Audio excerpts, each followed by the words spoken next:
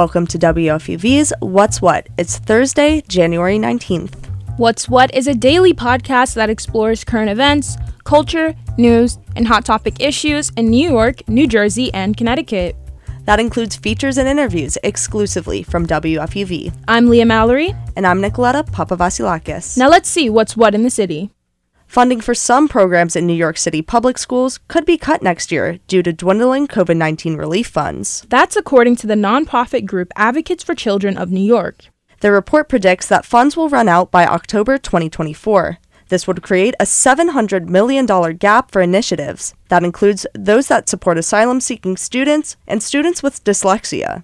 Mayor Eric Adams proposed a budget to help local schools as these funds dry up, but this would only cover half of the expenses needed to keep these school programs afloat. Speaking of Mayor Adams, this morning he made an address to the New York City Chamber of Commerce and over 100 business executives during their annual anti-crime summit. New York City businesses struggled during COVID-19, and Adams highlighted the importance of revitalizing commerce to reduce crime.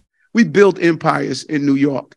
And as long as I'm the mayor, I'm going to create an environment where we can continue to build the empires. And the heart of building empires is right here in this central business district. The city hopes that bringing businesses back will help improve the many pressing issues affecting public safety, like homelessness, mental hygiene, and petty crimes. Governor Kathy Hochul just got rejected. Yesterday, the Senate Judiciary Committee voted against Hochul's chief judge nomination of Hector LaSalle. He's a Democratic mid-level appellate judge. But LaSalle's judicial history has led to his rejection by the Senate committee, who questioned his stance on rights, discrimination, immigration, and more. But LaSalle says that he is a supporter of women's rights, and the judge and Governor Hochul don't plan on letting this vote stop them. A potential lawsuit could be coming to the Senate from Hochul, who feels that LaSalle did not get a fair hearing. New York's Department of Motor Vehicles is cracking down on lewd, crude, and rude license plates. Last year, they denied over 1,800 personalized plate requests that were in violation of state regulations. Regulations say that plates can't have degrading or inflammatory language and can't express violence or unlawful conduct. Pizza Hut is taking the extra-large pie to the next level. They're creating a 14,000 square foot pie to break the record of the world's largest pizza. This is also to promote the return of the Big New Yorker to their menu.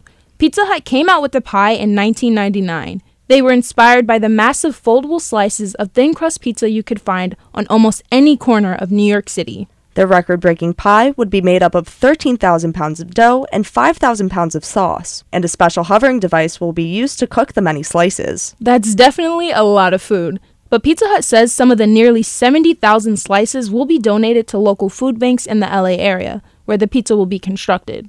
And after 5 years, Fall Out Boy is back with a new studio album. It's called So Much More for Stardust, and it's coming March 24th. But with this exciting news also comes some less exciting news for fans. The lead guitarist of the group and founding member, Joe Troman, is leaving the band.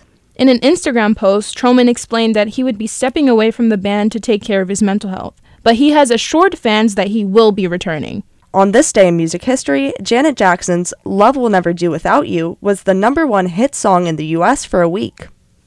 And now we take you to the world of sports with WFUV's Andrew Craneri. So Andrew, a lot's happening in the NHL. Tell us about that.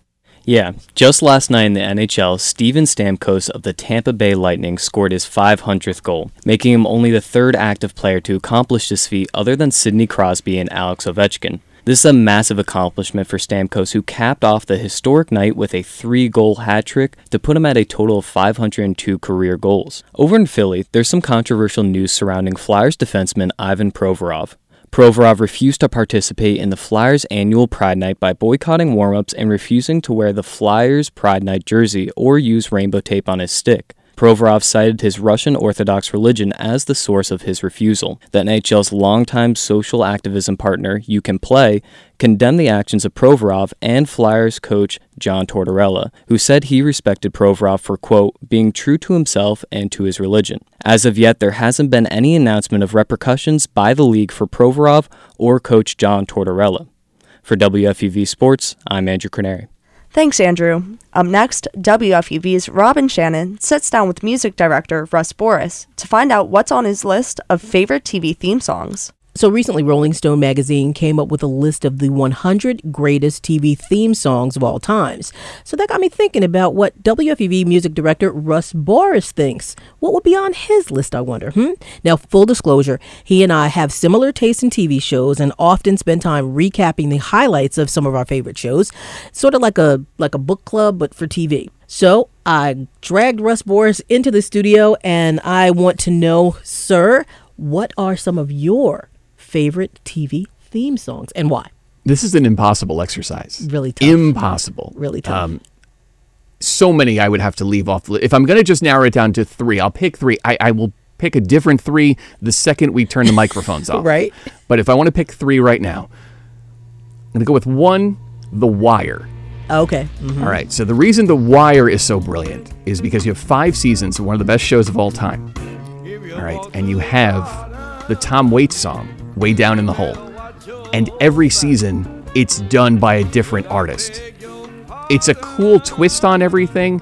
You might like one season or one version better than another. Steve Earle did it once, obviously, which makes sense because Steve Earle was in the show. Blind Boys of Alabama have a really famous version of it. Eventually, you got to the Tom Waits version. It's a really cool twist, but I can't associate the song with anything else but The Wire now, and I think that is part of the appeal. You'll find certain TV shows that are like that, where the theme song is not specifically to the show, but now becomes specific to the show. And The Wire was one of the shows that you told me to watch, and I'm so glad you did. Because I binged the whole thing in probably a weekend.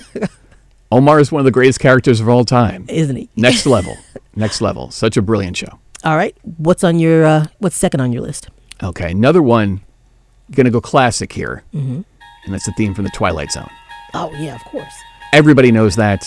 It's universal. You could hum it right now. The second I said the words, you know what it is.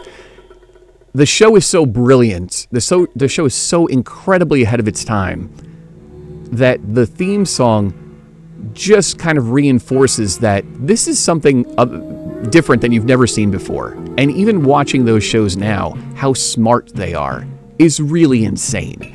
And one of the things I love about the theme is it makes me think about every year going into New Year's, there is a marathon for The Twilight Zone. Now, I have watched The Twilight Zone for my entire life, and every marathon, I still somehow find an episode that I've never seen. Mm-hmm. And I don't know how it's possible, but I still stumble upon some.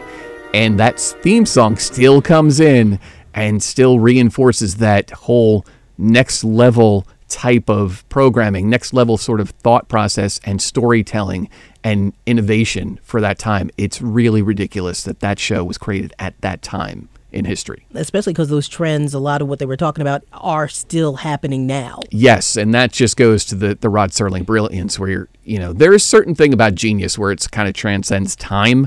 And I think that's a perfect example of that. And I automatically heard na na na na na in my head automatically. That's exactly. I told you say the words and there it comes. All right. What other TV theme song is on your list? All right. This one I'm going to go super fun. Uh-oh. This is the theme to It's Gary Shandling's Show. The very first one. The one that preceded Larry Sanders' Show. So when Gary just did this it was very Seinfeld-esque, really. It really wasn't really about anything. Right. I'm trying to remember, and I don't remember it being about anything in particular. But, this is the theme to Gary's show, the opening theme to Gary's show. Gary called me up and asked me if I could write a theme song. I'm almost halfway finished. How do you like it so far? How do you like the theme to Gary's show? This is the theme to Gary's show, the opening theme to Gary's show. This is the music that you hear as you watch the credits. We're almost to the part of where I start to whistle. Then we'll watch It's Gary Shandling Show. Like this, it's just so goofy, right? But silly and fun and bouncy. It's almost a nursery rhyme in a way. It's very childlike, but it's super fun and sweet. And I don't know. I just think that's a bit of a curveball for all the ones you could pick out of your head initially, where you think about this show, that show, this show, that show. That's a curveball. Now, for Rolling Stone, the number one theme song was the Jeffersons. All right. I'm not sure I agree with that. The Jeffersons, though. That feels like it's just more fun and people like to hum it or sing it and almost goof on it in a way that I don't know that you hold a certain nostalgia for it. I think it's just more of like, it's everybody likes, I'm moving on up, If anybody's, if you jokingly say to somebody like something about moving, they're like, oh, you're going to the east side? Like it's a joke. So, and I'm not disparaging it. I like that theme for sure. I don't think I would have put it. Number one seems off to me. Yeah, I agree. All right, Russ Boris, thanks for sharing your list with us. Oh, happy to. Thank you. All right. That was WFUV's Robin Shannon and music director Russ Boris talking about his favorite TV theme songs. And that's our show for today. I'm Nicoletta Papavasilakis. And I'm Leah Mallory. Check back with us tomorrow at 3 o'clock for more news, music, culture, and sports. And tell your friends so they can find WFUV's What's What at WFUVnews.org and wherever you get your podcasts.